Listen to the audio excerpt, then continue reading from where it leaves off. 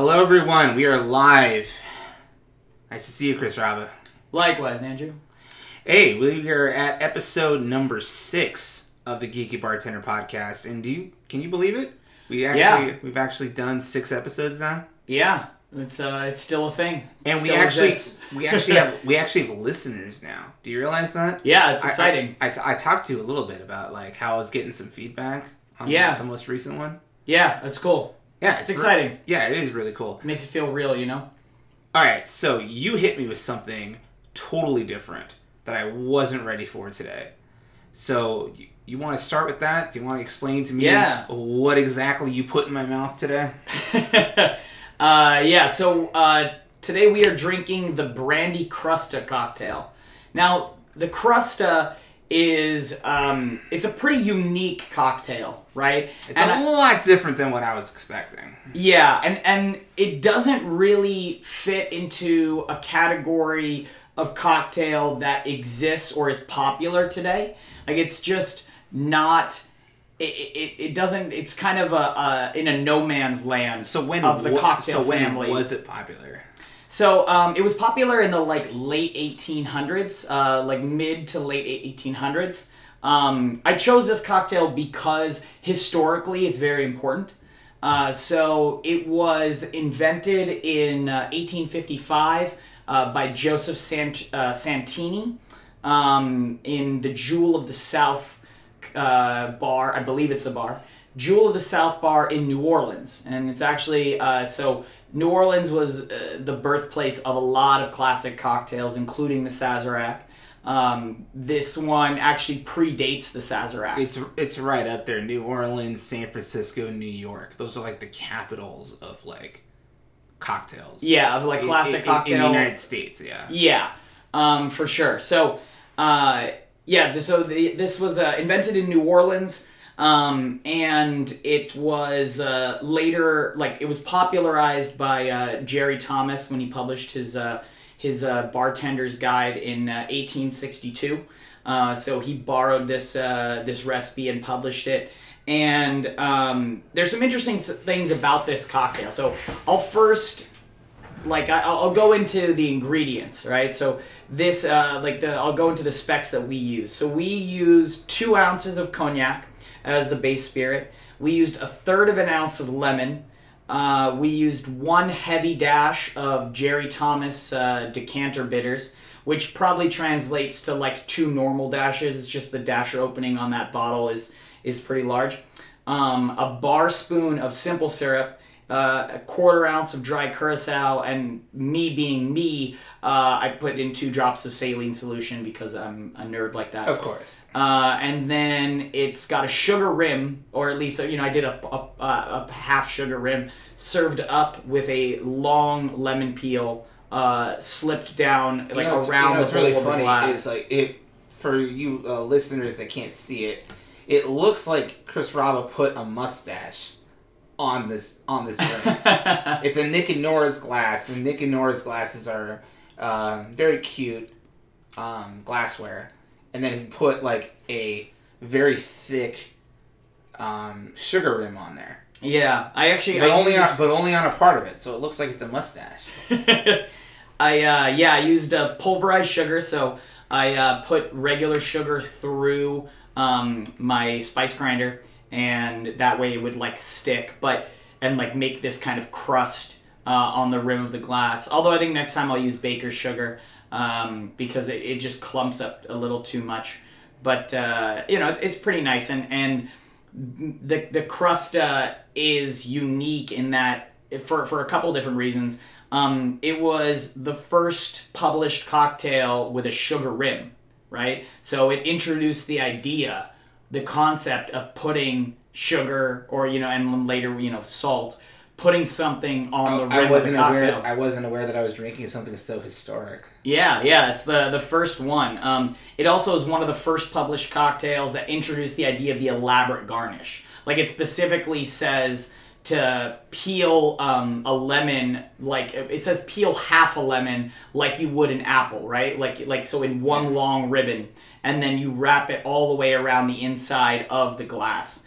So this Nick and Nora glass is actually a little bit larger than the glass they would have used. They would have used, it's called like a fancy wine glass. I think we probably know it as like a sherry glass today. So something where the flare of the bowl of the glass actually curves inward a little bit and just looks more like a very small wine glass. So I didn't know. This is the original drink that every hard-to-please Karen wants at the bar. I didn't know that that's what we were drinking today. It's kind of in a lot of ways a forgotten cocktail.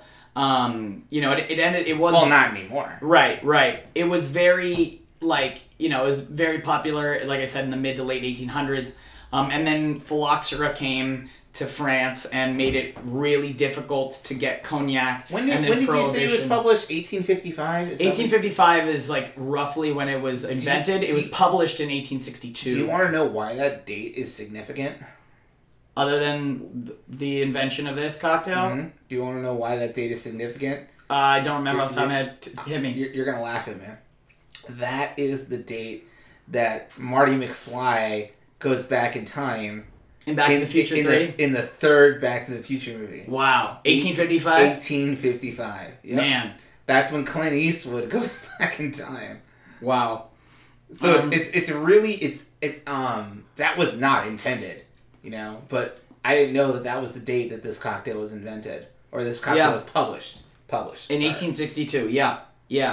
So this is actually it's a riff on the fancy brandy cocktail, which is also from Jerry Thomas's book, and that one is very similar in that, except that it just kind of it omits the lemon juice, and the fancy brandy cocktail is very similar to the brandy cocktail, except the brandy cocktail I believe omits the There's actually such a thing, something called the brandy cocktail. Yeah. How unoriginal is that? Well, at the time in 1862, it was original. It was the original, right? So the brandy cocktail I think does include dry curacao. When Jerry Thomas published his book, the cocktail was actually a category, right, of alcoholic drinks. It wasn't, now we think of it as kind of any mixed drink with alcohol is a cocktail, but at the time cocktails were a category of drink, and they were very boozy, spirit forward, and did not typically have citrus juice in them, right? Basically you'd recognize them if somebody put a brandy cocktail in front of you today. You'd be like, oh, this is basically an old-fashioned served up with no ice in it, right? It's just shaken with ice, but it's served up. It kind of be like a Sazerac served up with no absinthe would be like, oh, this is a rye cocktail, right? Or a whiskey cocktail. I'm doing air quotes, obviously you guys can't see that, but at the time, right? So you had the whiskey cocktail, you had the gin cocktail, in the same way you also had the fancy gin cocktail, the fancy whiskey cocktail. People were just that unoriginal back in the day. No, man, they invented it. They invented. They weren't unoriginal. There was nothing for them to copy off of. So They were original because that's it. All they had at the time. At the time, that was it. You know what I mean? If we did that now, we'd be unoriginal. But at the time, they were original, right? It's funny to think about. Right? Yeah. And the thing is that the Brandy Crusta is the only Crusta we think of now. But at the time, they were just oh, there's a whiskey Crusta. The way that you say that, there's a were there Crusta. Were there multiple Crustas? Yeah, 100%. I have the this is the first time I've even heard of the word Crusta. Yeah. You're just making that shit up. So, the Crusta it was probably called the Crusta because of the crust of the sugar rim, right? The sugar rim makes a crust on the side of the glass. However, there's a legendary etymology. I think it's etymology. It might be. I can't. Etymology is the study of names. Oh, okay. So not an entomology with an N is study of insects. Yeah. I don't know. Whatever. It's one of those. That's a word I've It's never either heard before. etymology or entomology. Probably etymology. Anyway, there's a legendary etymology that saying that it was called a crusta based off of an ancient Roman tradition. In ancient Rome, they would decorate the rims or sides of cups, right, with fancy elaborate metal engraving, or like vines or like grapes, but things that it was very fancy, intricate, tiny metalworking that they would attach via rivets to the side of the glass. So you can't remove those, but those things. Are you saying the idea of a cocktail is as old as ancient Rome? No. I'm saying that the name of the crusta is based off of this tradition in Rome of putting fancy bling on the side of your glass, because that fancy bling on the side of your cup, rather, it was probably cup, not damn, we really are fancy right now. That concept, right, of putting intricate metalworking or whatever it was on the side of your cup was called a crusta, right? Like that was a crusta on your cup, right? Like that's what that. So that's where that was another time that the word crusta was used. And it's, so again, this is like legend. There's no actual factual historical evidence that says this is where the name came from. Chris, we don't live in the time of factual evidence anymore. So if this is what you say. I disagree. I'm fighting against that. If this is what you say happened, this actually happened.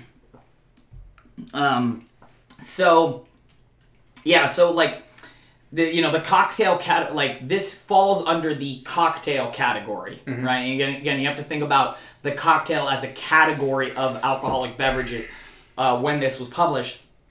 And, so what made this different and kind of groundbreaking at the time is that, this used citrus juice in a cocktail, right? Again, the family of drinks. Which was normally just all booze. Just booze, sweetener, and bitters. That was pretty much it. Because at the time you had things like daisies and sours that did call for citrus, but they were in, their own category of cocktail. Whereas, this was, basically this was hey, I made a riff on an old-fashioned, but I put citrus in it. And I also put sugar on the rim. Right, and so people were kind of whoa, that was it was pretty novel at the time, and now I said I told you that we used 1/3 of an ounce of lemon, right, and for any cocktail, any citrus cocktail now, 1/3 of an ounce of lemon is very low, right? Most citrus cocktails, anything with citrus in it, in the modern era, usually has at least 3/4 of an ounce of citrus, right? Of either lemon or lime. So, sometimes an ounce. There are a couple that call for 1/2 ounce, but not many. We used 1/3 of an ounce, which actually compared to the original recipe for the crusta is high.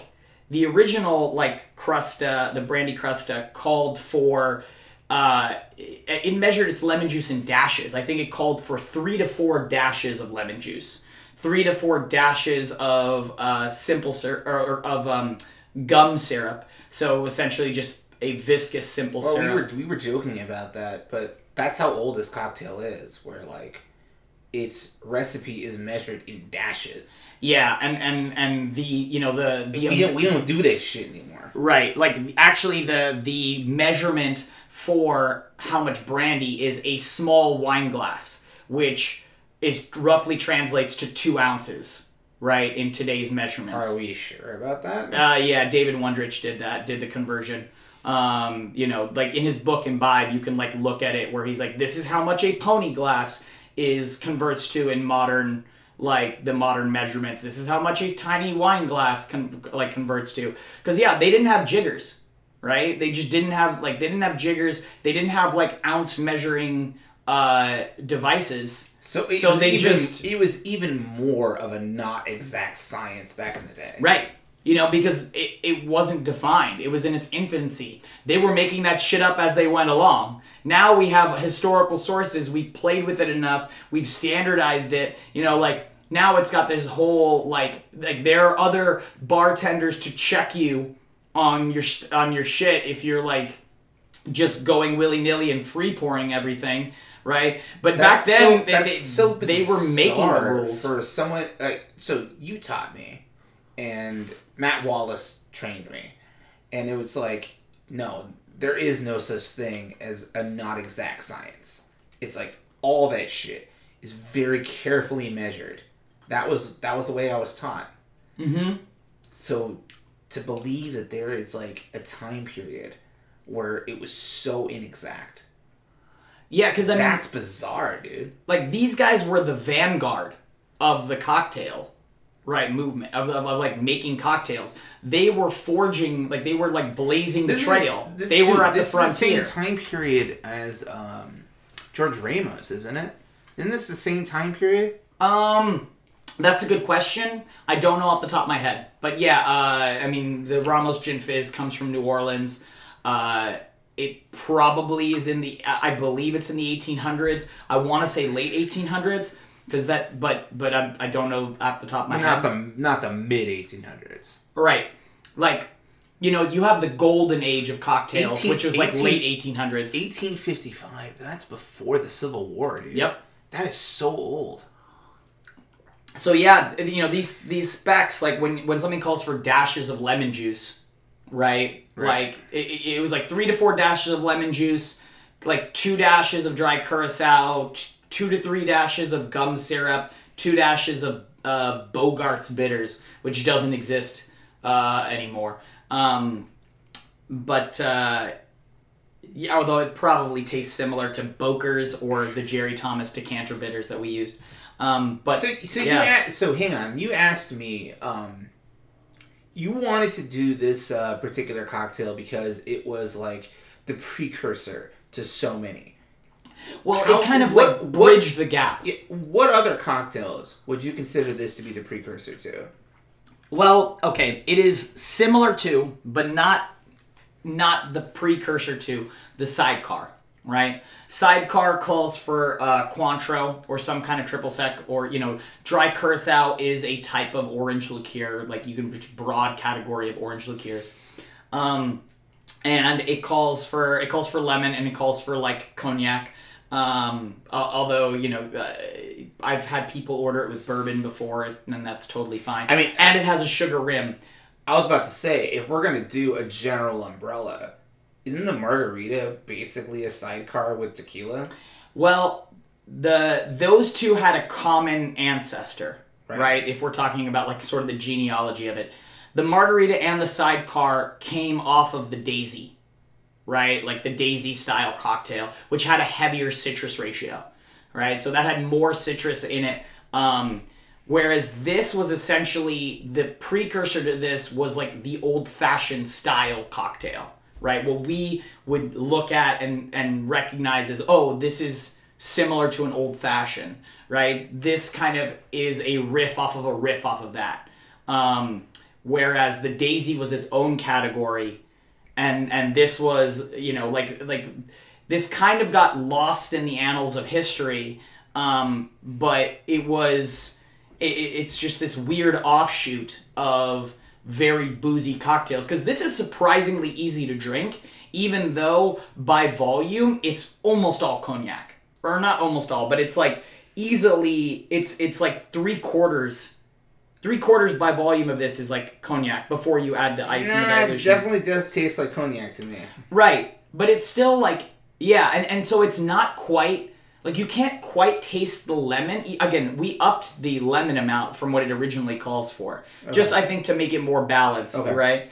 So, in full disclosure, you can look up the original Jerry Thomas recipe and just do lemon juice and dashes and tell me how that works out for you. But even with us upping, like, pretty significantly the amount of lemon and curacao, even doing that, like, the cognac is really present, and I don't actually think it tastes very much like lemon. It just kind of, it's enough acidity to make it dry, right? But it's still, like, you get hints of the dry curacao, and it's still almost all, like, cold cognac, right? Like, it's still, like, that's the majority of the flavor and aroma profile is still that.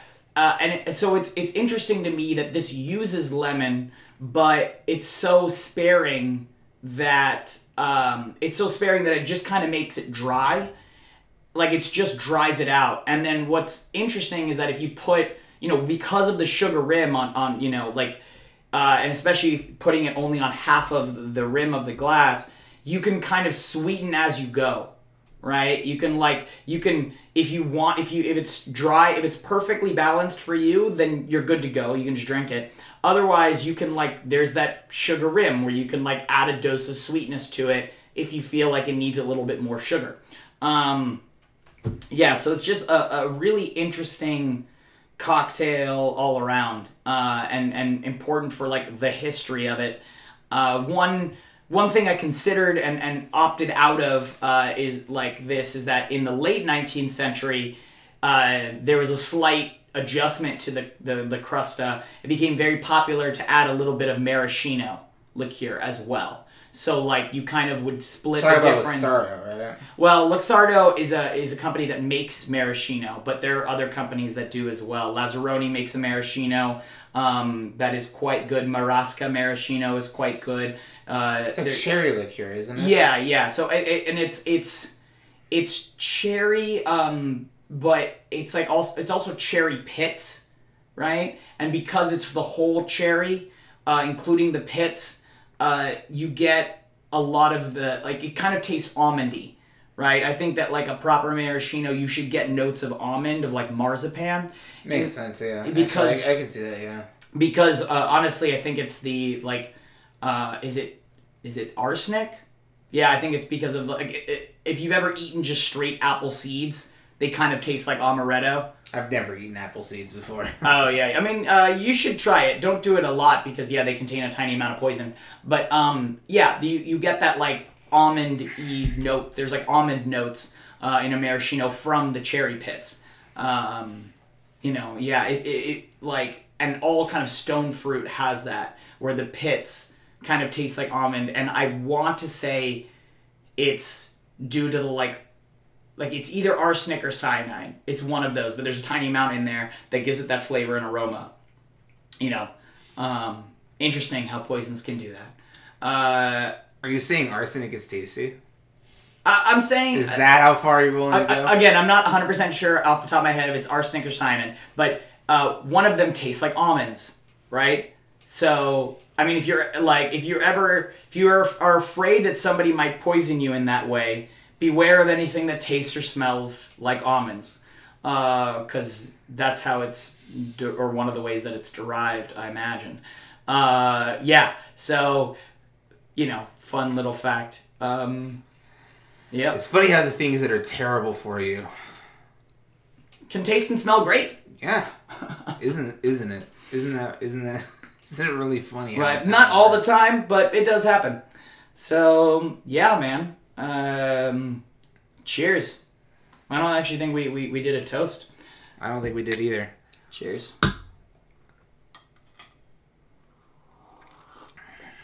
I, of course, am already done with mine because I drink all my liquids quickly. Yes, you do. So, I did actually get some really nice feedback from our most recent episode. And cool.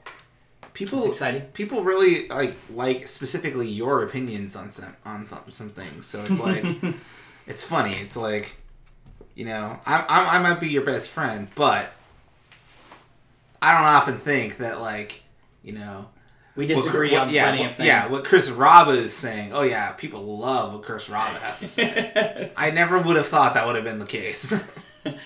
I'm pretty surprised myself, but ultimately, I'm glad people are enjoying it. I'm glad people are enjoying listening and enjoying the content. I love doing this kind of stuff. I love teaching about cocktail history and nerding out about this stuff because for me, it's just really, really interesting, the kind of evolution of cocktail families and you can see the chain of ideas of this is a riff off of a riff off of a riff. We were just doing that, and I was actually just doing that where it's I can actually see the logic behind how this gave birth to that and that gave birth to that, and it's like, it is really cool that, like, you know, if you follow it far back enough, it's like, it's almost like a formula. Yeah. You know, where it's like, what would you consider it to be? Would you consider bartending, cocktail making, quote unquote, mixology? I know you fucking hate that word. I hate that word too.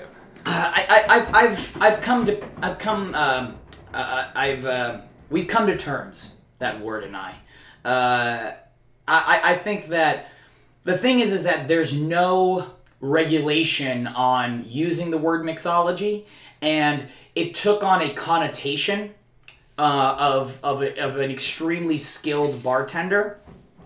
And because it took on that connotation, but there was no kind of regulation over its use, everybody just co-opted that word, right? You know what I mean? Without getting into too many specifics, I don't want to throw too much shade. But basically, institutions, restaurants, bars, people, etc., that were maybe not respected as cocktail makers or as highly skilled bartenders, they started calling themselves mixologists, right?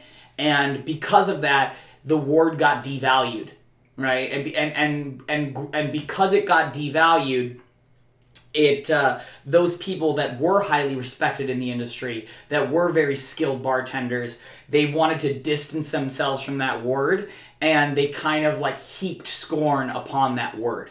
And because they heaped scorn upon that word, it became a joke. And now is, depending on the circles you run in, is almost like a term of derision, right? Like it's used to make fun of bartenders who think they're hot shit, but actually are like don't know, like, you know, they can't actually hang. They don't know the ropes. And that is what it is, isn't it? You know, if anybody calls themselves a mixologist, it's like, you're much better at this than I am. You want to raise your single eyebrow. You know, it's like, why would you willingly call yourself that? It's like, yeah, it's that word has gone through an interesting evolution. In the modern, like, bartending world, where now it's used in memes, right? Yeah. It's used in bartending memes to make fun of bartenders who aren't very experienced. We have our own memes, by the way. Yeah. It's used to make fun of bartenders who have a lot of pride and a lot of, like, are very pompous and showy and think highly of themselves, but don't actually have the skills and experience to back it up, right? So, but look, I think that bartending is a perfectly respectable profession, especially now, right? And I think that's what I was taught too. It's like, you know, you shouldn't think of yourself as, like, you know, pompous. You shouldn't think of yourself as, like, someone that's better than somebody else. It's like every kind of bartending, it's all just a way to make a living, and you shouldn't disrespect people. Right. I mean, I do think that, like, you can there's different levels of skill of bartenders, for sure. You know, but I think that I take pride in saying that I'm a bartender. And that used to, you know, like, I'd say 30 years ago, like 20 to 30 years ago, that wasn't really the case, right? If you were a bartender, it was assumed that you were doing that to make ends meet while you pursued what you actually wanted to do. And that's the type of stigma that I was taught to avoid. Right. And I think that we've come a long way in terms of making, you know, like, bartending into a proud, and I mean that not so much proud as, like, self-respecting industry and profession. And so I can't remember if it was Luke or if it was Matt that taught me this, where it's just like, you know, that mentality of, like, you are a bartender because you're looking for your next thing, especially in LA, right? Yeah. There's so many bartenders that are, what are they? They're actors. They're aspiring something or other. Yeah, and there's nothing wrong with that. There's not, but it's like, you can be a professional bartender. Yeah. That's okay. It's not a bad thing. It's not a negative thing. Right. That idea of like, oh no, you're just, it's an in-between job. Right. I think that LA is a little bit behind the times as far as major cities in the United States go for accepting that, like that reality that, oh yeah, you can be a career server. You can be a career bartender. That's your passion. You like to do that. That's what you want to do with your career long term. There are other cities. I think the one that comes to mind most readily is Chicago. I've been told by lots of industry veterans that in Chicago it's totally acceptable that, oh, I'm a server. Oh, okay, cool. You're a server. That's what you do. You're a server. Or I'm a bartender. Like, great. That's what you do. That's what you want to do. You're a bartender. That's totally respectable. Whereas, a lot of times, and it's definitely happens less so now than it did early in my career, where I'd say people would be like, oh, what do you do? And I'm like, oh, I'm a bartender. And they're like, okay, but what do you really want to do? Right? You know what I mean? Like, less so now. Definitely a noticeable drop off in terms of like, that kind of response. But there are other cities.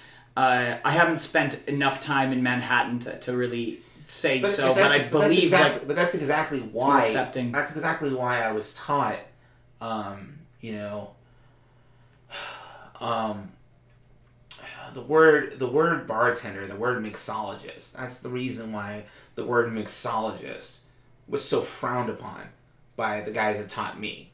It's like, don't touch that word, because that word is like, it means that there's like levels to this bartending thing. And it's not. It's like, it's all about people that just want to make a living for themselves, and they're all professionals. Yeah, there's levels of skill, sure, but like, let's not put a word associated with that. Let's not like attach this presumptuous fucking word and then just be like, oh, there's mixologists and then there's bartenders, right? Implying that bartenders are the lesser of the two, and it's like, no. That's never what I was taught to do. Right. I think this is a phrase that I learned very, very recently, and I kind of want to like adopt it and use it more often. But approaching something with a sense of humility and fallibility, right? Recognizing that you always have more to learn, you can always get better, and you are always going to make mistakes and fail, right? And trying to like approach things, and this can apply to so many different categories, but approaching bartending, the profession of bartending, as like, there's always more I can learn, right? Doesn't matter how much experience I have, how much knowledge I have, how many, like how much I've memorized. There's always ways that I can do better. I will never be infallible in terms of like, no, my way is the right way. Everybody else can fuck off. Like every other way can fuck off, or X, Y, and Z task is beneath me, right? It's like, no, you just approach things with humility, right? And without that kind of pompous, pretentious attitude, and approach things with fallibility, is like a recognition that you are not the shit. You are not the end-all, be-all, right? You can always be wrong. At the end of the day, what are you doing? You're putting liquid in a cup. I would argue it's more than that. I would argue that a good bar, like, you can be the best possible at putting liquid in a cup, and that still doesn't make you a good bartender, right? I think I've mentioned this on the podcast before, but it's something I constantly remember and try to tell other people who are looking for any kind of advice in the industry. I still use it in job interviews. Is the bartender is the host of the party, right? And I learned that from Matt Wallace at the famous the defender of the good times. Like the bartender is the host of the party. Your job is to give people a good time, right? That's your job, right? Your ability to make good cocktails, that is one tool in the tool belt, to give people a good time. But it's not the only tool, and it shouldn't be the only one you're relying on, right? If you're trying to fix every problem with a hammer, you're not going to be able to fix very many problems very well. Nope. So hone all of your tools. Get all of your tools up to par, right? Keep improving on them. Keep them in good repair. Keep practicing them because they're all important in their own way. And you can't just rely on one. Like there have been bartenders that whose bars I've sat at, who I know that their skill level is top notch, right? I've sat in front of bartenders who I know like they are the best cocktail making person or like cocktail historian in terms of their cocktail skill and knowledge. They're the best in this city, right? And I've still walked away being like, they're an all right bartender. You know what I mean? Like you can have the best cocktail knowledge, like and be second to none, and still be a shit bartender. Well, this wasn't going to be a topic of conversation, but yeah, I kind of ran on a tangent here. No, but I have to ask you now that we're on this topic. What is, in your opinion, the perfect bartender? Like if I had to pick a person? Just for you. When you're sitting at a bar, what does it take to get a 10 out of 10 experience? Honestly, Sam Ross. Sam Ross invented, among other things, the penicillin, a lot of modern classics. Dude, I fucking love that cocktail. Yeah, among, like, if you throw a dartboard, if you just have a list of modern classic cocktails, right? Like, ones that invented it, like, in the modern era after the year 2000, right? You just throw a dart, like, at this giant, like, list on your wall, chances are, like, you got a pretty good chance of hitting a Sam Ross cocktail. He worked at the Milk and Honey, which was now Attaboy, like the original location. Yeah, you've mentioned that on this podcast before. Right. Yeah, New York City, right? Yep, in Manhattan. Fantastic place. If you ever get a chance, definitely go there. I believe he is still a rep for Monkey Shoulder, or he at least does consulting gigs with them. I love Monkey Shoulder. It's good juice, man. But I'm not 100% sure on that, and COVID threw everything into whack, so who knows at this point. Mm-hmm. But every time I have seen that guy bartend, he, like, I'm pretty critical, right? Not out loud, right? But in my head... Well, this is the reason I asked you the question in the first place. Like, in my head, I'm pretty critical of bartenders, right? I notice everything. I watch everything, right? Every single thing they're doing, the order in which they're doing it, how they're doing it, how they multitask, like, everything. I'm paying attention. Well, right? I don't want to call out anyone in specific, but we've been to, just out when we're drinking, and we've been to bars where it's like, dude, we're trying to be patient, but these bartenders suck this much that, like, it completely ruins our night.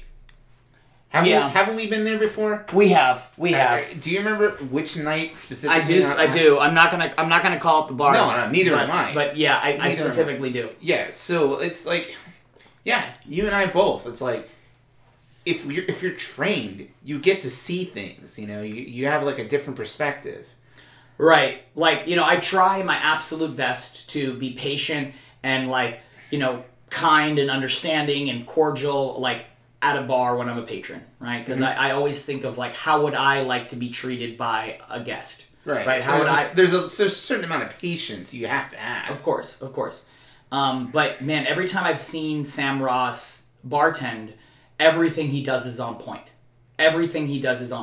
Like, his guest interaction, his ability to, he'll have,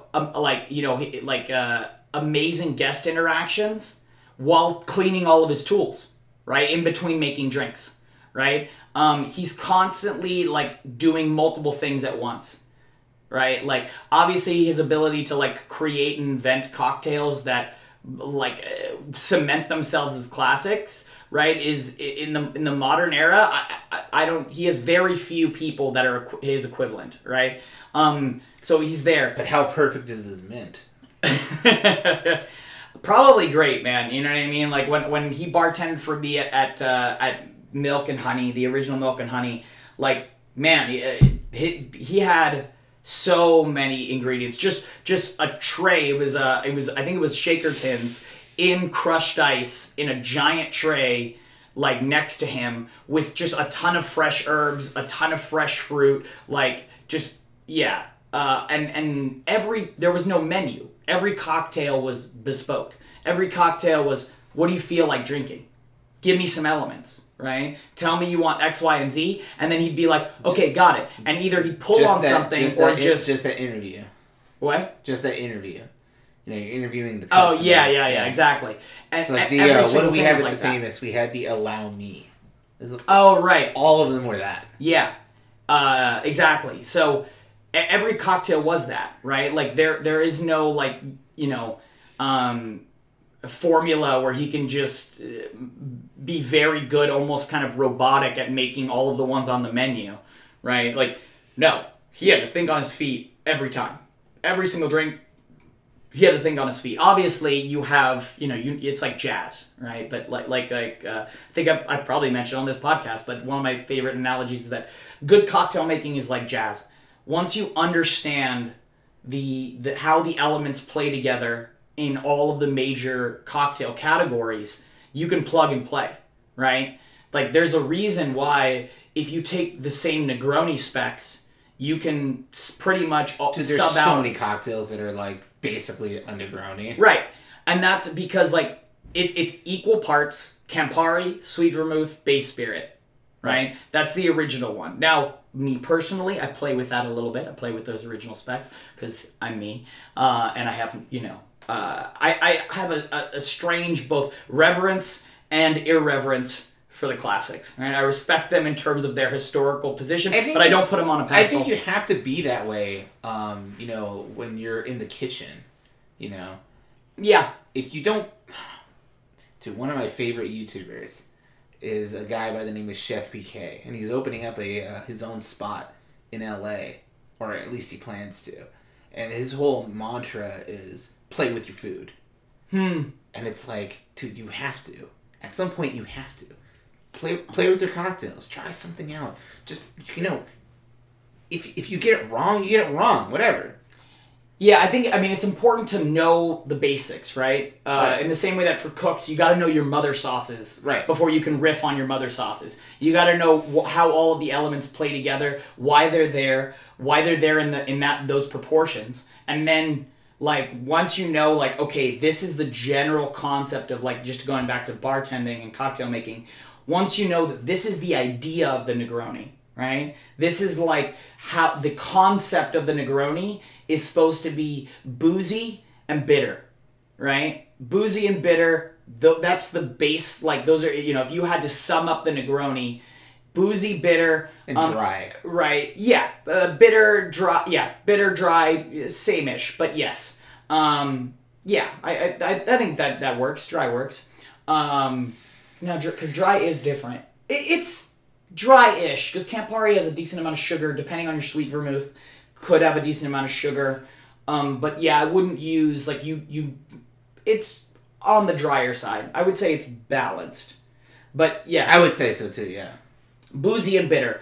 But you can trade your gin out for mezcal, for tequila, for bourbon, right? That's how you get the Boulevardier. That's a Boulevardier right there, yeah. For rye, you know, for cognac, you can trade them all out, right? Like, trade out your base spirit for pretty much any base spirit you want, and it's still a Negroni. And you can recognize it as, oh, this is a Negroni riff, right? Like, I you know, or this is in that general category of Negronis.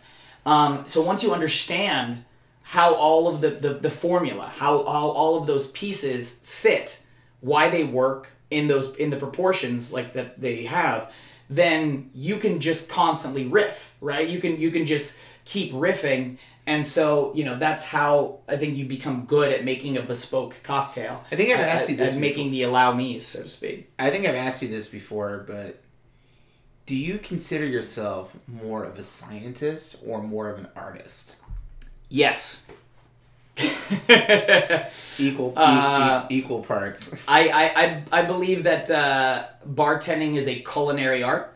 I believe that it combines elements of, and I don't want to put these into percentages because they're all important. I wasn't asking you to. Right, like you need hospitality, you need the like understanding of like the balance of the elements, right? Of your acid, of your sugar, of of your sweetener, of your bitter, of your base spirit, of your dilution, your aromatics, your garnish, your visual. Like you need understanding of all of that, and then from there, there's so much room for creativity, right? You can't, but you need both hand in hand. If you just have creativity without an understanding of how all of the elements balance each other, right, on a like culinary scientific What was the name of the 10 out of 10 guy that you were talking about just a second ago? Sam Ross. Is he an artist or is he a scientist? I would, I don't know enough about him personally to really say. If I had to hazard a guess, in your opinion, yeah, I would say based on what I know, I think he's probably both. I think that any great bartender is probably both. Because if you just have creativity, then you'll have a lot of novel combinations of ingredients, but they can still very easily all taste gross, right? And if you only know like, oh, okay, these are the ratios of sweet to like bitter to like acidic to base spirit, you probably only make a handful of very boring things. Well, because you brought up somebody recently, the gastronomist. Oh yeah, so I got him so bad with names most of the time. But yeah, but he's definitely more on the science side, where like he has that shit figured out down to a chemistry level. Yeah, that's kind of like I think that's his background, but I only know him from this one book, which is a sliver of his bartending philosophy, so to speak. So the book that we're referencing is called Liquid Intelligence. Right. Yeah. And it is a very scientific, chemical approach to cocktail making. That's what it focuses on. Is it explores like molecular gastronomy. He uses all the toys. Right, he's got the vacuum, sealer, and he uses liquid nitrogen, and he uses all sorts of like chemicals to change the like. God, I don't even know how to really describe this, but like to like clarify things or turn things into gels or he gets very into that's the focus of the book well, my reason for bringing that up is that like there are extremes to this, there are levels to this where it's like you can be more of a scientist or you can be more of an artist. I've always thought of myself as a bartender as more on the art side. That's always the way that I've liked to see it. I don't know if that's true from an outside perspective. I don't know. But if I was going to judge you, though, if I was going to put a label on you, it's like, no, you really are like 50-50. And that's one of the reasons why you've always been one of my favorite bartenders. You're very kind. Well, I mean, I'm not saying that just to say it. It's like, yeah, Chris Braba actually is. When you put him, into a situation where he has to be one or the other, he can't. It's like he's always going to be 50-50. He's always going to be an artist and a scientist. It depends on what questions you ask him. Yeah, I think that I think they're both two sides of the same coin, right? And I think that if you only focus on one side, you're really going to be missing out. You're really going to be limiting yourself. Yeah, it's trying to... Limiting yourself is what I was going to say, yeah. I think maybe a better metaphor is, do you walk with your left leg or your right leg? And it's like, yes. Like, you know what I mean? And it's like, you need both. You can't actually walk well. I don't even know how to answer that question. Exactly, right? Yeah. And I think that really that's how it is. It's like you need both in tandem to be successful, right? To be a successful bartender as far as the like cocktail making side of it goes, not the hospitality side. That doesn't really touch the hospitality side as much. There's a little crossover, but yeah, it's like you need to walk with your left and your right leg. You need both. Last question on this before we transition, and this is actually a transitionary topic. What do you think about the world of Instagram bartending? Because that's all about presentation. You have no idea what any of those drinks taste like. Okay. Instagram is a medium that can only communicate so much. It cannot communicate taste or smell, right? It just can't. No, we have no idea what those drinks taste like. Instagram communicates an idea, like a concept, right? It can use words. It uses words and images to like create a concept in your brain, right? Those are the two, or video. You can use sound too. Sound is another facet of the medium. But that's it, right? It can't touch your nose, right? You can't smell it or taste it. You can hear things via Instagram. You can see things via Instagram. You also can't touch them. But you can imagine how they might feel. But that's it. So Instagram is a medium that, like at its very base level, it's a medium that communicates things on certain levels and only those levels. So a cocktail for me is a holistic experience, right? You have like the smell, the taste, the touch, right? Like the mouth feel, and you have the visual, right? Like there's keeping in mind, I asked Chris this question, and he is an Instagram bartender. Well, no, I mean like I'm not very active on Instagram.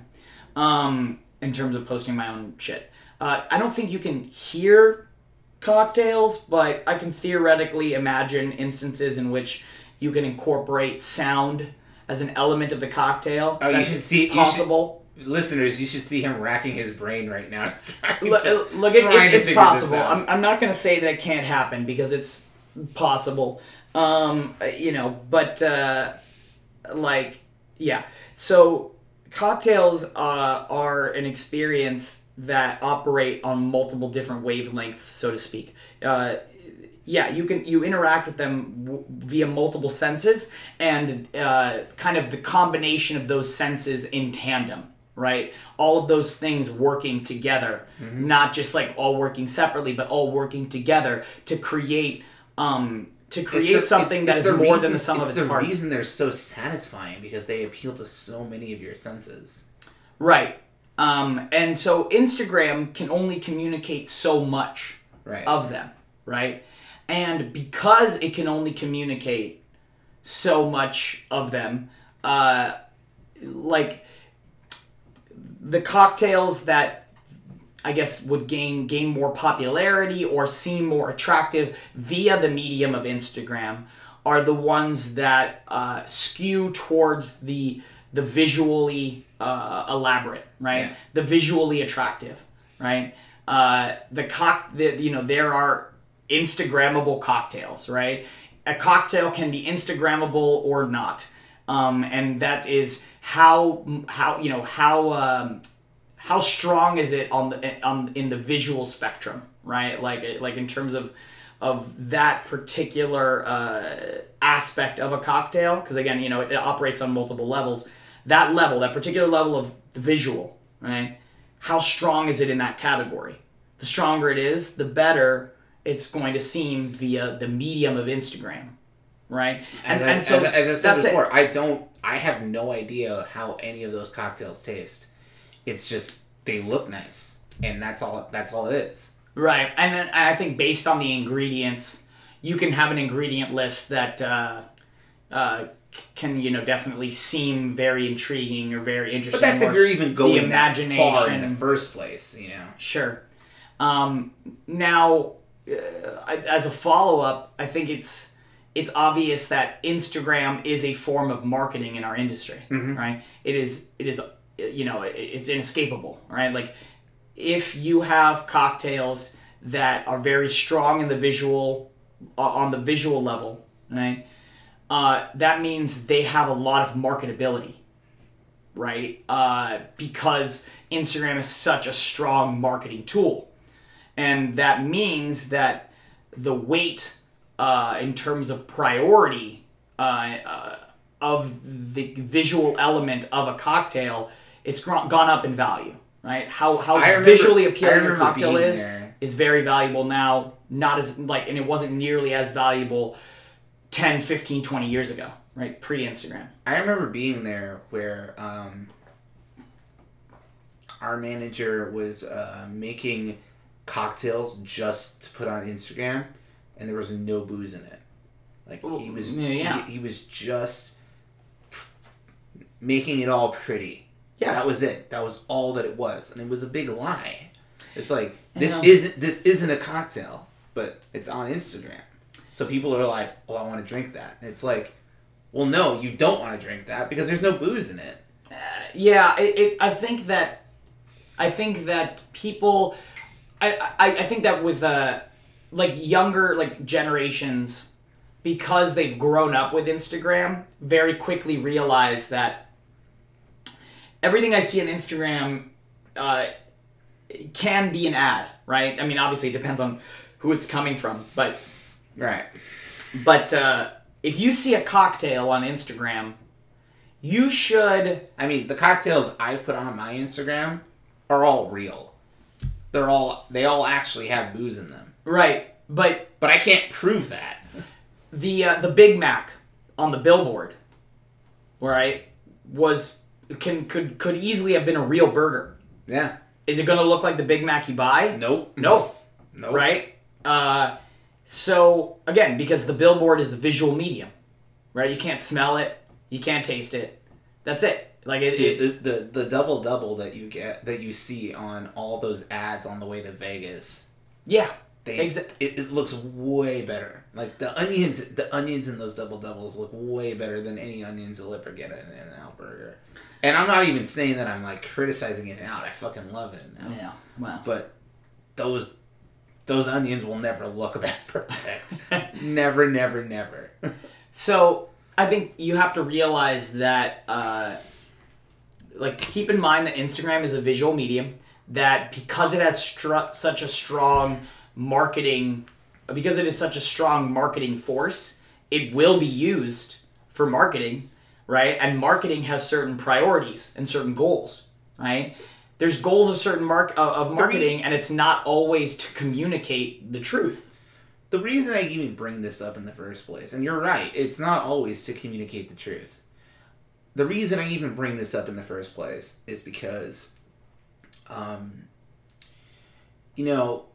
there's a different experience when you walk into a bar, you hang out at the bar. I mean, you've been on record as saying that, like, sometimes you just like to go to a bar and just read. It's a lot of times. It's a different experience, but the internet is a whole other beast. When you put shit on the internet, it's a completely different experience. Oh yeah. For sure. I think that's a pretty good segue into our second topic of the day. That's where I was going. That like the internet is its own animal, and it has its own culture. And dude, man, like multiple. Yeah. It's not even a single thing. It's like it's a hydra, dude. It has multiple heads, man. Yeah, I think it's kind of its own world. And within it, there are multiple, like, cultures and subsets of cultures. And, you have multiple circles within the giant circle of the internet. Let's start with Yelp. All right. Let's start with Yelp. Sure.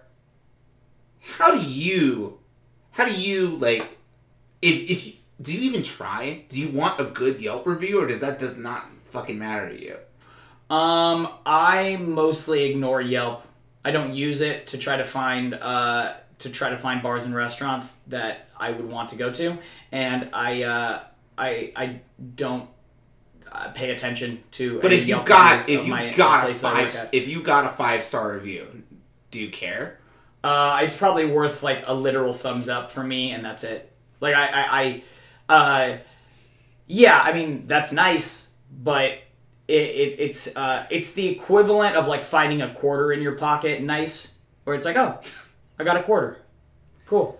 It's that level of nice, of like finding a quarter in your pocket. I mention it because it's like, dude, I have submitted. I am on Yelp. I submit reviews on Yelp, and it's like, yeah, sometimes I get an experience that I just want to put a Yelp review on. And it's like, but even then, I know that I am committing to the difference that is the internet experience, right? Someone that's reading shit on Yelp, that's only half of it, or even less than half of it. You know, if you really want to know what this is like, you have to go to the bar yourself. You have to be there. You have to sit there. You have to read at the bar. You know, it's a completely different experience. Yeah, I mean, Yelp is Yelp's a business, right? Hang on. There is no way that if I wanted to write a review about what it used to be like when I would go down on Tuesdays after raids, and I would sit there with you and David Tran, and you guys were playing Hearthstone behind the bar. When it was really slow. Yeah, sure. There is no way for me to articulate that into a Yelp review. There's no fucking way. I couldn't do it. No, there's no way. No, that was like, it was a completely unique thing. You had to be there. Yeah, I mean, it's hard to, I think you're right. It's difficult to accurately and adequately communicate a bar or restaurant experience via just a Yelp review. I mean, there are professional bar and restaurant reviewers who are, more skilled at it, but for your everyday person who doesn't practice that as their profession... But they're more skilled at it. What do you mean by that? Well, they are practiced at evaluating bars and restaurants on multiple levels accurately. They have a good frame of reference, and they probably are good writers. You know what I mean? Like, that's its own profession that takes, that requires multiple skill sets, right? And if you are good at those skill sets, you'll be a good reviewer, right? Your average person may or may not be good at those skill sets, right? And may or may not be objective, right? Like, most reviewers are usually more objective than your average person, right? Think about when you post an Amazon review, right? When do you like... I've never posted an Amazon review. Right, well, for our listeners, okay? When are you motivated to post an Amazon review, right? Either you had a really bad experience... Or a really good experience. Or a really good experience, right? Or there was some incentive, right? Yeah. I mean, I'm sure anybody who uses Amazon with any frequency has absolutely bought a product, and when they get that product delivered, there's a little slip in the package that says, like, leave us a review and get a free bottle of whatever. Leave us a review on Amazon and get, like a 90% off of whatever. Hey, if I ordered something liquid and they said you get a free bottle if I leave an Amazon review, I'm definitely leaving an Amazon review. Right. And chances are you've now been incentivized to leave a good Amazon review. Right? Especially if they say, send us the review and then we'll send it to you. Right? Because they could easily look at a negative review and be like, oh, we forgot. We're not contractually obligated to send you anything. You're not going to change your mind if we send you something, right? You're not going to suddenly delete this review and post a good one. So, Chris, are you saying that everything that's on the internet is a lie? No. You can't make that logical jump. Not at all. Right? So, no. I'm not saying that. What I'm saying is that reviews, right, are, when they're crowdsourced, are generally, like, are very susceptible to bias, right? What I'm going to say is that the internet is its own beast. Is that it doesn't always mirror reality, but what's really fun about the internet is that, I can say that it doesn't mirror reality, but it is its own reality. It's hard to talk about the internet in generalized terms in an accurate way because it is so massive and contains so many different things. There are dark corners of the internet where truly the worst of humanity exists, right? Or operates. There are other corners, other pockets of the internet where you get the best in humanity that comes out, right? There's something about anonymity. When you can be anybody on the internet. And I think that is certainly one of the most novel things, like one of the aspects of internet culture writ large. Time out. You used the phrase internet culture. I don't even know if you know how profound of a statement that is. There is such a thing as internet culture. I think it's cultures, plural, but yeah. If I had been more dedicated to my studies, my master's thesis would have been on the culture of the internet. It's its own thing. It's multinational. I can be on the internet and I can be talking to somebody from India and I won't even know because I can't know. I can't know that this person that I'm having a conversation with literally lives on the other side of the world. I can't know that. I mean, I'm sure depending on the context, depending on various variables, you could probably... Maybe I can make an assumption. Right, or you can narrow it down. But I can't know that. Right. I mean, I think that broadly speaking, the internet has made information, the spread of information, faster. Lightning fast. Right, faster and easier to almost the entire world, North Korea notwithstanding, right?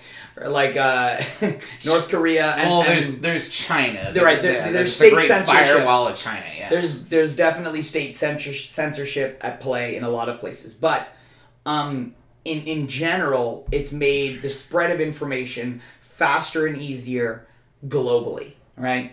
It is also made tied to that spread of information or communication as well, right? Not just information, but person-to-person communication has made that faster and easier as well, but also brought with it the ability to have that be anonymous, right?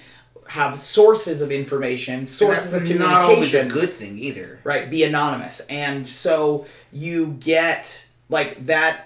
That's led to some very unique outcomes, right? That's led to some very interesting outcomes that are not mirrored in other mediums of communication, right? Like in other mediums of communication, if I'm on a phone call with somebody, in general, I know who I'm talking to, right?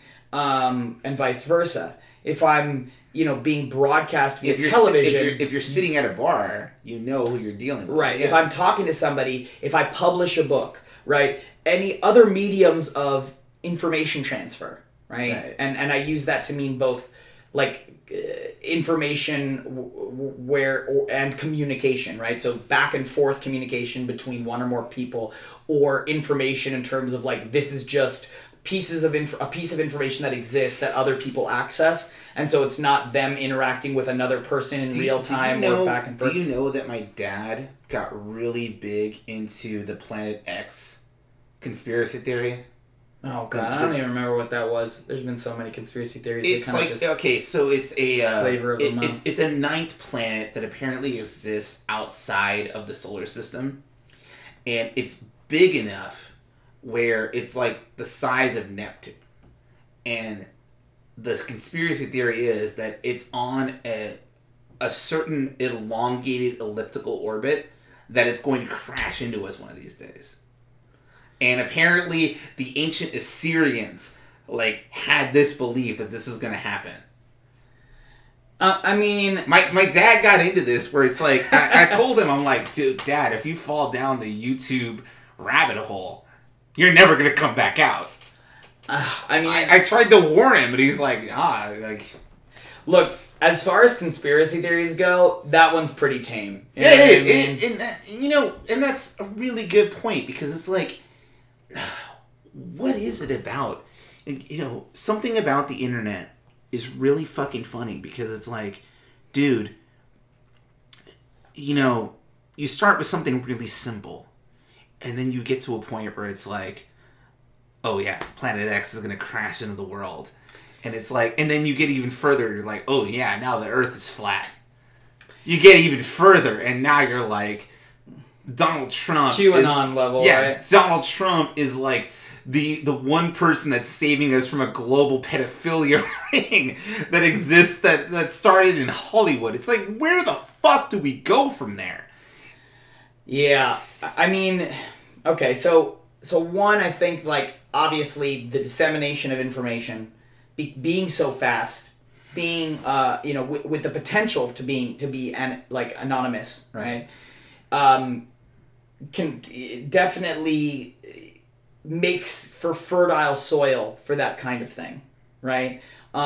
It's very easy to like these sources of information, like YouTube videos, they just leapfrog, right? Like, you just get suggested. Even my channel can be considered to be conspiracy theories, because I'm talking about how The Last Jedi sucked, and that's my channel. But if you talk to the right person, I'm the one that's being a conspiracy theorist. Well, okay, I don't know. I don't think that counts as a conspiracy theory. That's my point, is that depending on who you talk to, the perspective completely changes. Right. Yeah, okay, so I got a couple things I want to say on this. Because information can be anonymously and quickly disseminated, right? Too quickly. Well, I don't know. I'm going to not comment on what counts as too quickly. I don't even know if that really makes sense to say. I don't know too quickly for what, but I'm going to set that aside. So you have, essentially, you have so many, you can think of it as like, you have a bunch of voices shouting in a room, mm-hmm. right? And some of them may be true, but because it's so easy to become another person shouting, like to be a person shouting in the room, it's very easy for those true voices to get drowned out, right? And once you have enough voices shouting a million different things, people don't know who to listen to anymore, because it seems like everybody's shouting at the same volume. It's information overload. Right? Everybody's shouting at the same volume, so I don't even, you get the, I don't even know who to believe or what to believe anymore, because it's so easy to make things seem legitimate on the surface level. You need to be able to think critically. Right? You need to be able to have that kind of academic mindset of, I am going to be critical of my sources. I'm going to look for biases. I'm going to look for how do you back up your statements? Are you saying that people need to be educated? Well, I'm saying it would help, because that's sounding a little bit like an elitist to me. Yeah, I mean, go fuck yourself. No, I think I'm being completely sarcastic, listeners. I'm really trying to egg him on, and right, answering the questions the right way. I think that how education got attached to elitism, which is its own philosophy. I mean, that's its own other. That's a whole other podcast, yeah. To be honest. That's a whole other podcast. How did that happen? We're not going to answer that question. We don't have an expert. I don't think anybody can answer that question. That's not true. There's plenty of experts out there. I'm sure somebody can. In fact, I would say probably, if I had to hazard a guess, Cornell West. He's a professor at Harvard, I believe, but he's like one of the biggest modern day philosophers. I'll have to email him. No, look him up. I actually listened. He was a guest on a podcast I listened to last night. By the way, so this podcast is called Steve Carroll's Mindscape. Steve Carroll is a physicist. He's the host. And he brings in tons of guests. It's very an academically minded podcast. It's like a TED Talk. Yeah, but like, hour and a half long, but yeah, between two experts about a particular topic, but very interesting. This is the first time I heard Cornel West. I really want to say that that's his name. His last name is definitely West, but I believe his first name's Cornell. Man, I'm so like in awe. The way that this dude just talks is poetry. Right? He just talks in a way that is poetic.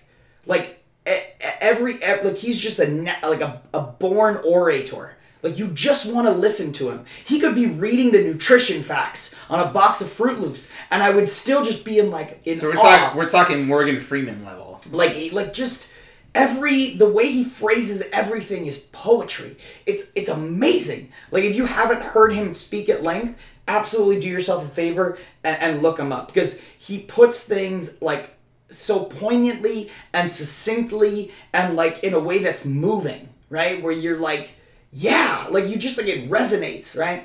Anyway, great guy. So, and he touched on this a little bit in the podcast I listened to in that podcast episode. He touched a little bit on like elitism and how it got, like how academia, became viewed as like tied to elitism. But again, we're not going to go into this. So, oh man, I got to backtrack a little bit here. What were we talking about? Education, right? So being educated definitely helps, right? Because you are trained to back up what you say with sources, right? Think critically about who the author of a source is, where they're getting their information, what their biases are, right? And so you're I think thinking critically about your sources of information is vital, right? I think that it is a great way to build up your immune system from bullshit, right? Against bullshit. And it takes practice, right? It absolutely takes practice. See, I don't even think that you have to be critically educated. I think you just need to learn how to question things. And for me, that's my source of that comes from stand-up comedy. Well, I'm a huge fan of George Carlin. I'm a huge fan of Richard Pryor.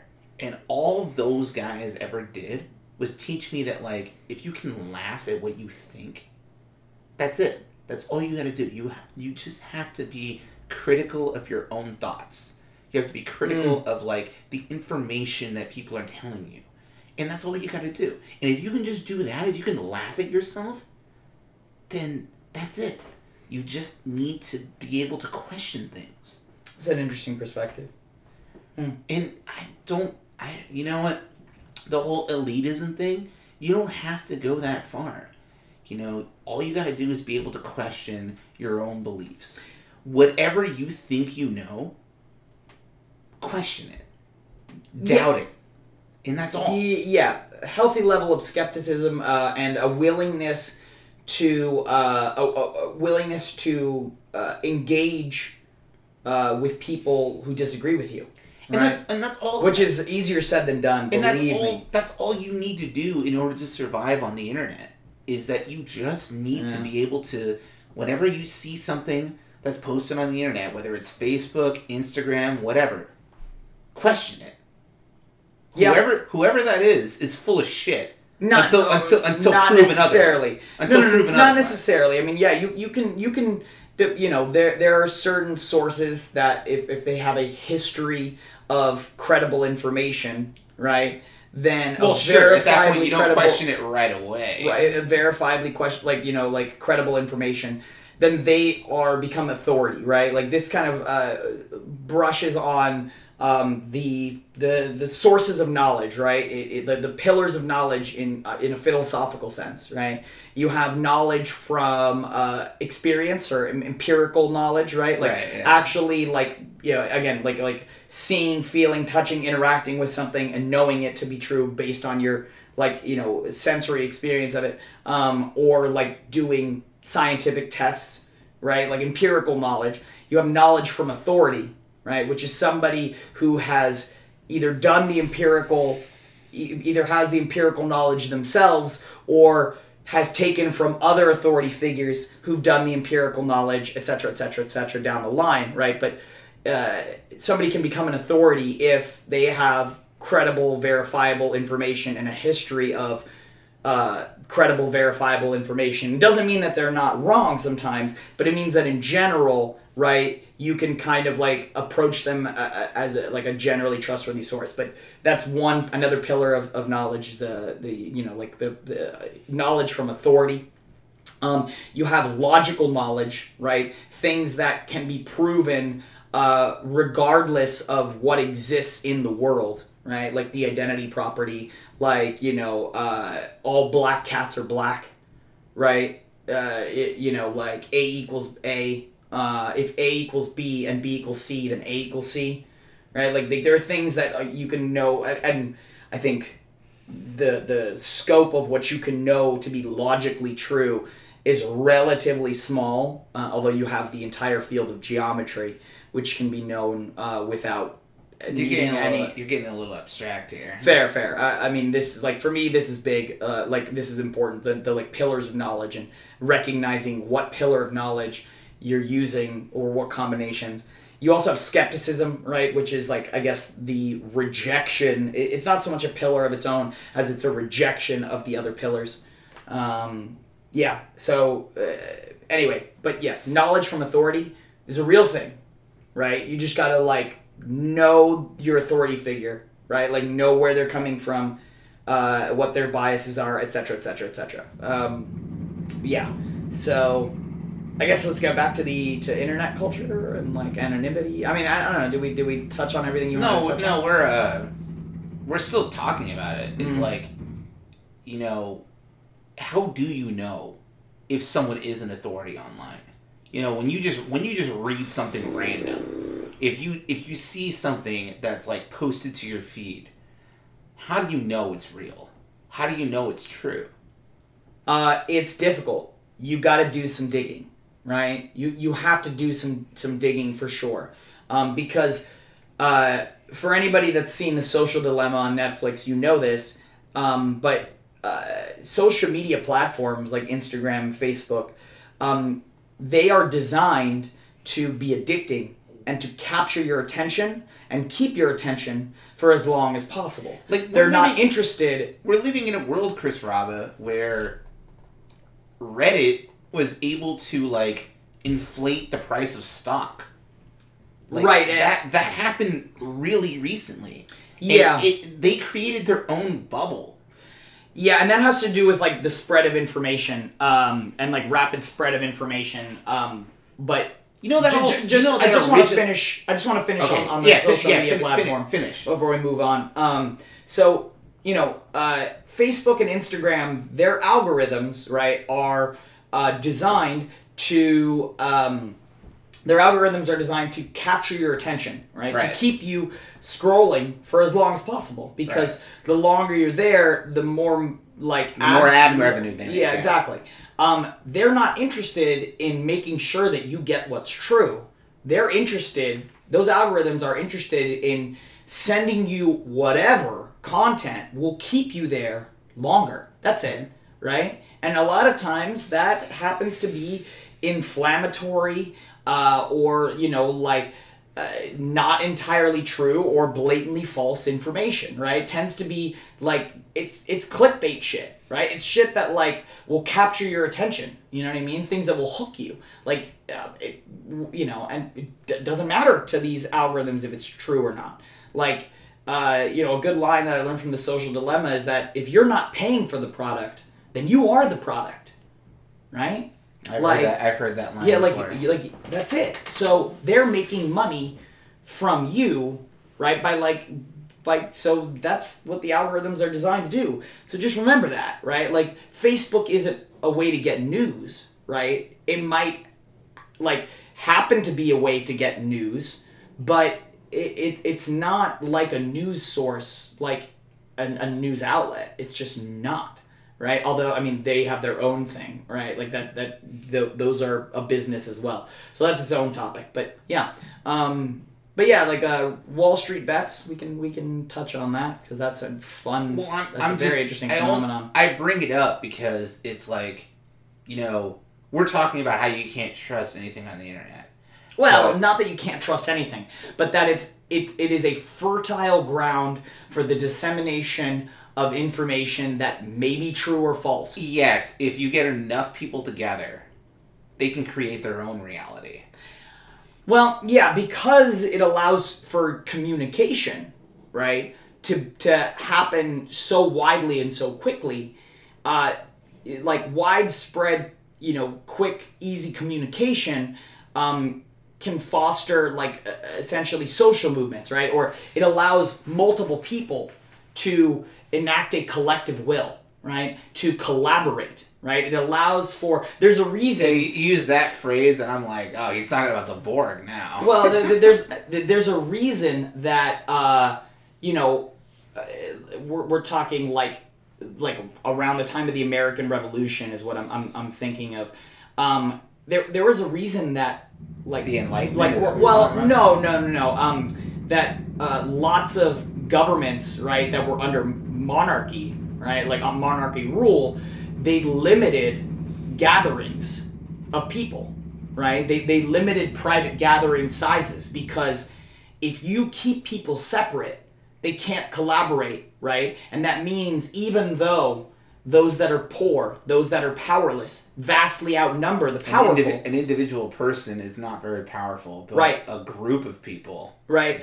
Yeah. You can think about it writ large, and it's kind of a paradox, right, in a lot of ways, that the majority of people, right, are poorer.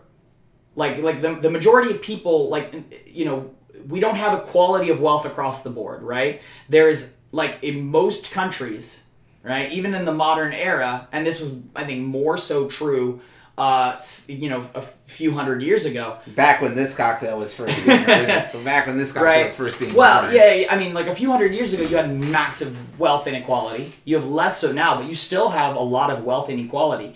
And I think if an alien species were studying us, they'd be like, why don't the poor just take everything from the rich? They vastly outnumber the rich. Why don't they take them? Take their stuff and just divide it up. And, it kind of seems like a paradox of, why doesn't that happen? And the thing is that they're, systems were created to keep, and this is a huge, broad topic, but systems across multiple levels, all right, have been created to prevent that from happening.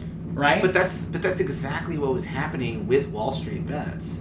Yeah. When you have the ability, right, for lots of people to collaborate quickly and easily, then the poor will eat the rich. Right. Well, then they can enact, right, their collective will, right, because they can collaborate, they can come to a consensus, and they can say, together we are powerful. Right? Individually we are weak. Together we are powerful. What goal can we unite on? Right? And so then you have the phenomenon like Wall Street bets, where you have a couple people that noticed, oh man, these guys are being greedy, and they put themselves in a precarious position. And when I say these guys, I mean the hedge funds, right? Mm-hmm. They put themselves in a precarious position, right, because they were greedy, and as long as nobody noticed, right, they would get away with it, and they'd make lots of money. But we noticed. Because we're the internet. And we can do something about it if we all band together. And then they did, right? Internet's a fascinating tool. I know that last thing on this topic I know that you're a huge fan of Anonymous. And I was. Yeah, I was. Because that's fascinating. Because that's the thing. Is that but it's fascinating. Anonymous is not one individual. Well, of course. It can be many different things. And sometimes you agree with it, and sometimes you don't. And my whole point in bringing that up is that, like, Anonymous has done some really cool shit over the years. You know? I forget what was the most recent example. I think it was the... that explosion that took place in Lebanon. Do you remember that? Yeah. Yeah. The government really didn't want that shit on the internet. They really didn't want people seeing it. But Anonymous was like, nah, we're gonna make sure that everyone saw this, you know. Right. I mean, I think, like, Anonymous is kind of a symbol of what can happen when you have large-scale collaboration and anonymity, right? Mm-hmm. And it's kind of this phenomenon that that encapsulates what the internet as a medium, right, can do. Is capable of. Right, is capable of. And again, it's a medium, can be thought of as a tool, or rather a medium that encompasses lots of tools. And it's not necessarily good or evil, right? It can be utilized for both. You know, like, there are things that were attributed to, like, air quotes, anonymous, right? Like, collaboration of anonymous actors. Even what I just said might not be true. I mean... Right, you know... there's no way for me to know. Right, anonymous is more of a symbol than any particular group of people. But... you know, there have been things attributed to Anonymous that were really cool, really great, and also things that were really awful, right? And it you know, like QAnon is born out of the same kind of primordial soup, so to speak. QAnon was born out of it, but you also had a lot. You know, they did lots of good things, right? Like protests against the Church of Scientology. Things like they were able at some point. There was a drug cartel in Mexico. I believe it was Mexico. This was a few years ago, that kidnapped a bunch of people, right? And nobody could do anything about it because this drug cartel was so well connected, and somebody or buddies, like people from Anonymous, right, or like they called themselves Anonymous, said we were able to get a list of of all of the people, all of the government officials that are on your payroll, all right? All of the government officials that are being bribed by this cartel. If you don't release these hostages, we'll release this. Every single government person you have bribed that's on your payroll will disseminate all of that information. And that's it. They won. All of these hostages were let go. Right? And you know, I think that what's one thing to note about Anonymous, right, that like symbol, is that they're willing to act outside of the laws of any state or government, right, and like any nation state. Part of the reason I even want to bring this topic up of like the internet is bigger than you or I. It is like. Dude, or any nation. Dude, and that's the thing. It's so huge. And it is multinational. It's multicultural. Yeah. It goes beyond, you know, just me living in Los Angeles. You know, I can have a conversation with somebody that lives on the East Coast instantly. It's nothing. And it's crazy. It's crazy to think that like something this powerful exists and we don't give it enough respect, I think. I don't know. I think we often take it for granted. That's right. That's another way to say it. I think that younger generations who've only grown up with the internet are more likely to take it for granted. You and I remember the time before the internet. Right. And I absolutely remember the time before the internet. Yeah. We're making collect calls, be like, "Mom, come pick me up." You know, yeah. Like you and I definitely remember. I mean, we remember the age before cell phones as well, but we definitely remember the age before the internet. And so I think that we can still appreciate, right? We're not as likely to take it for granted, but I still take it for granted. You know what I mean? Absolutely. Dude, do you realize the kids that were born in the year 2000 are legal drinking age now? Yeah. Yep. Because that's what we're talking about. We're talking about kids that literally were born in an era where the internet always existed the way that it does now. Right. Well, that's fucking crazy. Yeah. Well, I mean, you still had dial-up.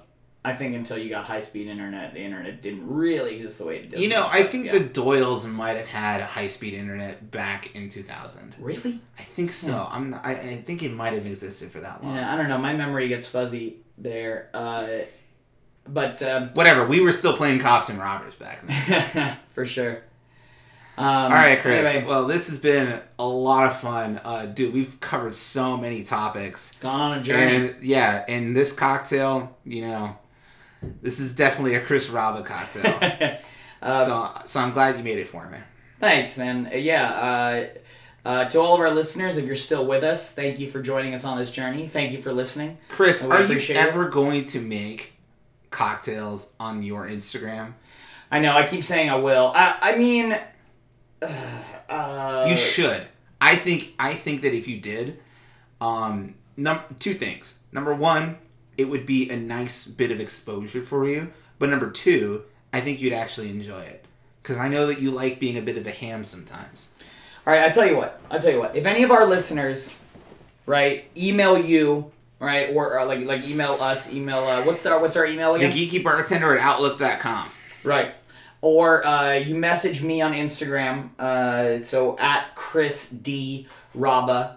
My last name's R-A-B, as in boy, A. Like the Geeky Bart... Sorry, say the email one more time. thegeekybartender@outlook.com. Right. Or message me on my Instagram, at Chris D. Raba.